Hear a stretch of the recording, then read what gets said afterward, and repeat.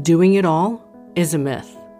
But the healthier we are, the better our chances are to get what we want out of life and to perform at our best. Whether it's to be there for our loved ones or to enjoy what we do with our time and to get the clarity that we need to have to do what we ultimately want to do in the short time that we have on this earth. Because as you probably know, life gets really busy and there are so many distractions. The secret to fight all these distractors are to have reminders that anchor us so that we can see that our moment-to-moment decisions, what we do habitually on a day-to-day basis, are really what will make up the entirety of our lives. So the seemingly insignificant little things we do every day, they add up to either build us up and move us toward a healthy, wealthy, and fulfilling life, or they can slowly chip away at our mental and physical health.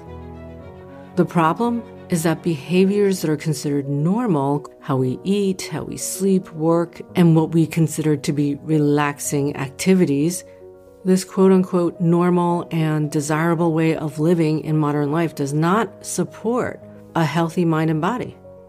In addition to the wisdom traditions and philosophers who already knew this, science is now supporting what the wise ancient cultures knew about human happiness and thriving. So if you want to look back with less regrets, stop thinking about what's normal and start looking at the science, the evidence, and self-reflection to find out what's really working for you, to help you live the life you want on a moment-to-moment as well as for long-term goals, because the two are interconnected. You gotta live for today, and the way you live today has to also support what you want for yourself in the future. And in this podcast, we're gonna build on those skills that will help us do just that. As a radiologist, I saw people from the inside out. Every day, I saw chronic diseases and cancers that could be prevented by simple lifestyle choices. So with this knowledge and the know-how to practice these science-backed lifestyle choices, we can all live healthier and more fulfilling lives. And when we're mentally and physically well, we can perform at our peak, so it could even translate into financial wealth. Knowledge is the first step to living our best lives. Understanding the latest science about our brains and nervous systems, how stress affects our thoughts, behaviors, and physical health is an important part of this podcast and all the Mind Body Space digital courses. Just as important, or more important than knowledge though, is the doing. So being able to change our behaviors is super simple and extremely complex at the same time. Making the healthy choices a habit so that it comes easily to us is the purpose of this podcast and all the digital courses that are available at mindbodyspace.com.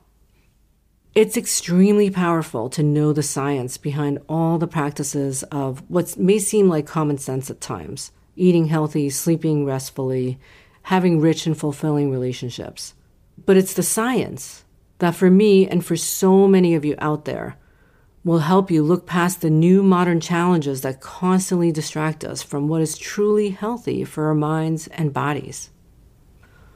Also, science can show us a more detailed look at what works and why it works. Because the why is a huge motivator for most people, and sometimes it can tell us specifics even of how to use something. For example, we all know that washing our hands is a good thing. Believe it or not, this was only known since the 1860s. But when people are told to wash their hands, let's say just by their moms or teachers, the compliance rate may not be as good as if they are told by their doctors, for example, or if they're shown under a microscope the difference between the germ count before and after hand washing. When you see the solid evidence or you hear it from a professional, it makes all the difference in changing behavior. In addition, there's evidence for a more precise dose of hand washing so that it's much more effective in protecting us. Right now, the science says 20 seconds of rubbing and foaming and washing under running water is the optimal dose. And an easy way to do that is to sing the alphabet from A to Z to make sure we're getting that full 20 seconds in.